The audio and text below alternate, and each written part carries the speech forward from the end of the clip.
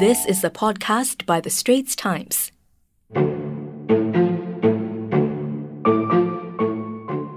Welcome to Health Check. In this fortnightly podcast series on Wednesdays, The Straits Times guides you to healthier living and debunks the myths with expert guests. I'm Joyce Teo and my co-host is Ernest Lewis.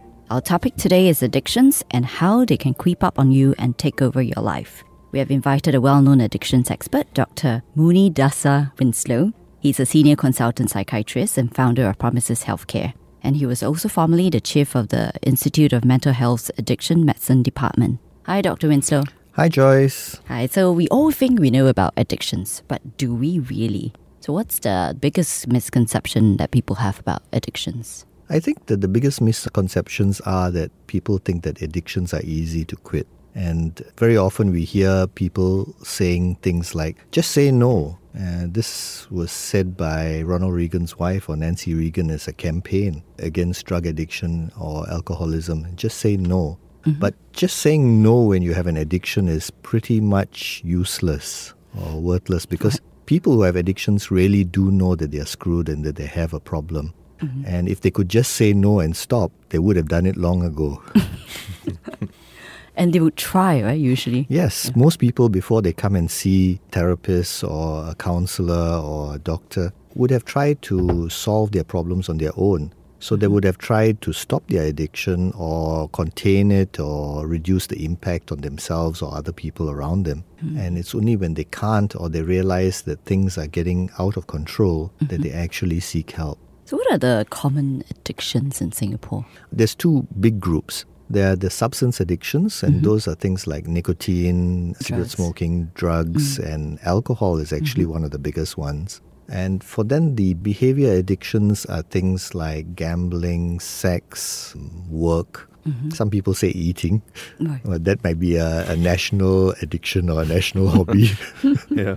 Is sex addiction a big problem here? And how do you know when it's serious, actually? When you should seek help? That's interesting because just in the last year, the World Health Organization has managed to put in a classification for compulsive sexual behavior disorder or CSBD. And that is actually what is sex addiction. And it manifests itself or shows itself in many different ways. So for the vast majority, it is either pornography and masturbation, or one-night stands or multiple relationships or things like that. But sometimes it gets more serious and you actually have power differentials, teachers having sex with their students, upskirt videoing, voyeurism, and all the rest of the things that make us really concerned.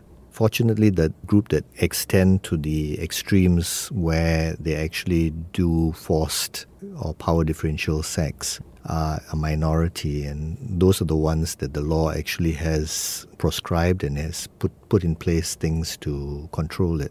But having said that, the vast majority, and we were quite amazed when we first started addiction services for people with sexual compulsion, and we discovered a lot of people coming forward to actually seek help because they realized that their behavior was going generally against their own values or belief systems, and then they sought help. If I remember rightly, among the first 80 clients with compulsive sexual behavior that we saw at iMage, almost 80% had master's degrees or higher. Wow. Which is amazing, yes. And I think it was because the people realized that there was a problem. It tends to afflict more than ever people with strong value systems, religious belief systems. And I think, again, it is because those are the people who realize that I'm not acting or behaving according to my value system, and it's causing me internal pain and emotional discomfort. Right. So they know about it, but why do they get addicted in the first place? Okay, then you have to go back to why do people get addicted to anything in the first place? And you have to understand that anybody who gets addicted, the addiction has to serve a function to them. So either the addiction has to make them feel strong and powerful or give them a euphoric high. And if it was in sex addiction, for example, it is more often than not the chase than the actual catch. Or they use the behavior like pornography and masturbation as an emotional numbing thing. I don't want to think about life. My life sucks. And when I do this, then I don't have to feel, and I feel calmer, and I'm able to rest or sleep better or chill out. And then, of course, there are some people who prefer a fantasy world. The fantasy world is so much better than my real world that I'm living in. The real world that I live in sucks. But a fantasy world where I am strong, I'm powerful, I can do all these things is a lot better. Right. So does it mean that, certain group of people are more prone to addictions? Well, there are many factors which actually can make people more prone to addictions. I'll give you an example. Some of them, people with ADHD, which we discussed before, do have a slightly higher propensity because they are impulsive. They act out first and think later about the consequences. Then there are people who have had trauma. And if we are talking about sex again, people who have had incest or childhood trauma or abuse at any time in their growing up years tend to be much more prone to developing sexual compulsivities. And so those are some of the things that actually cause distress, but at the same time, the people who've had things done to them themselves tend to very much more be interested and actually act out on the behavior. Right, but what about those people who are addicted to like work or exercise then?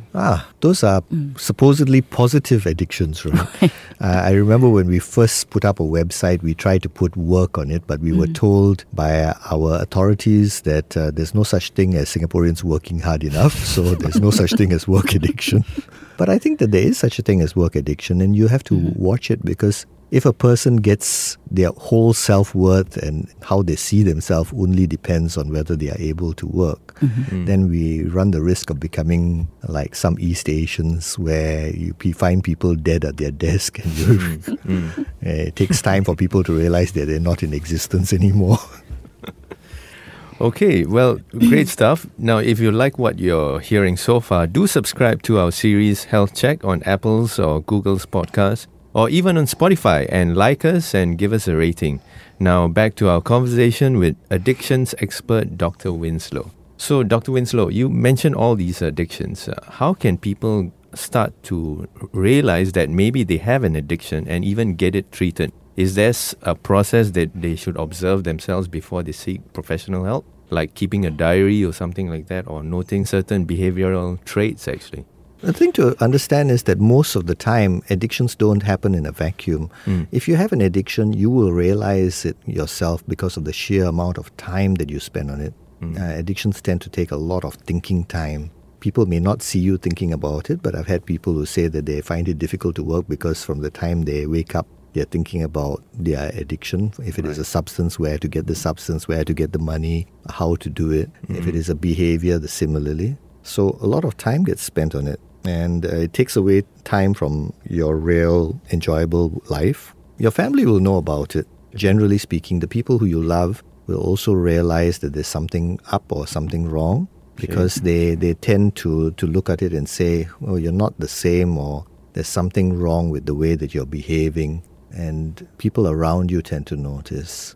Of course, with some of the substance addictions, there's clear indications. If you've been drinking a lot and you start vomiting blood, you definitely know that you have a problem.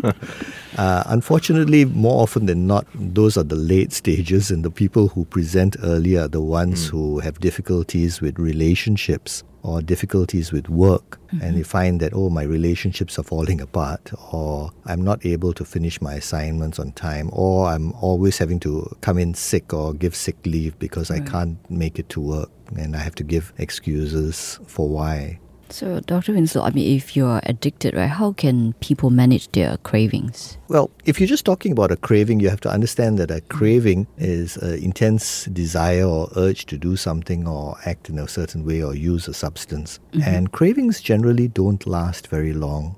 At most, they last 10 minutes, 20 minutes. But the key here is that if you fight the craving and say, no, no, no, no, no, there is a saying that which is resisted persists. And so more often than not, the best way around it is to distract yourself, or you have a recovery buddy or friend and say, okay, I'm going to call you when I have a problem. Can you please answer the phone when I call? And probably so it's like a breakout system that you have to devise. Quite often, yes, because the craving doesn't last very long, as I said, and so sometimes I've heard my clients say, I called my mentor or sponsor. My sponsor told me to go downstairs to 7-Eleven, go and buy an apple, go back home, peel the apple, cut it into eighths, and eat each one of them and then call me back. So usually the craving would be gone by then and you're able to think rationally. But if you keep just trying to fight the craving, no, I will not succumb, I will not do this, I will not do this, it tends to become stronger on you. Okay. And do you notice any type of newer addictions, say you want to correct some misconceptions about like gaming addictions or even the smartphone addictions and all that?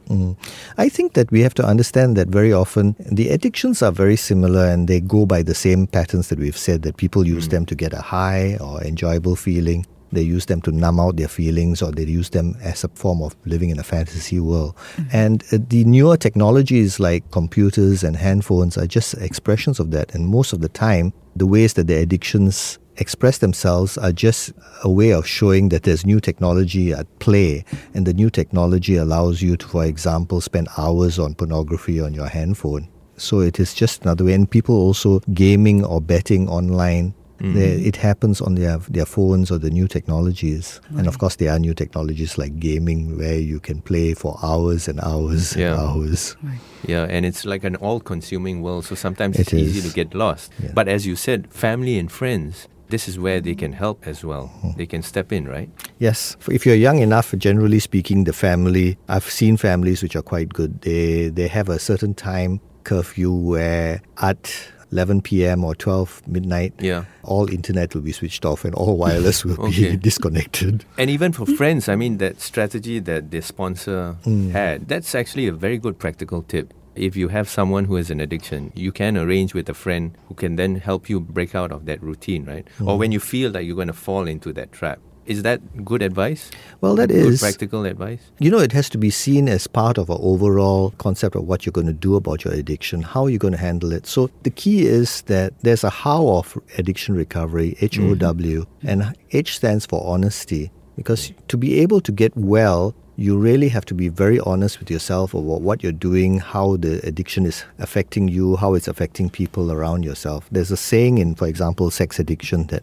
people are only as sick as their secrets. And that's very, very true, because the more you hide and the more you think nobody is noticing or nobody knows what is going on in my head, the more sick you probably are, emotionally, mentally, spiritually, in all ways. Then that's the H. The O is open-mindedness. Be willing to explore, maybe be willing to see a counselor, see somebody, get advice, figure out whether there really is a problem. Go online, do questionnaires or tests which tell you whether you actually have a problem. If you have, then do something about it. Then W, so HOW. W is the willingness. And if you find that there is a problem, then be willing to go to any lengths to solve the problem. If it involves seeing somebody for therapy, so be it. If it involves going for Alcoholics Anonymous or any of the other anonymous support group meetings, go and attend them. Figure out how people who have gone before you with their addiction are being able to stay sober and clean and follow their patterns. So a willingness to take whatever steps it is necessary to get back your life. Well, thank you, Dr. Winslow. You're welcome. Well, that's a wrap for Health Check. We hope you like this latest healthy living tips. That was an SPH podcast by The Straits Times. Find us on Spotify, Apple or Google Podcasts, or streaming on Google Home. Do feedback to us at podcast@sph.com.sg. You can also check out more podcasts on various topics at The Straits Times and The Business Times online.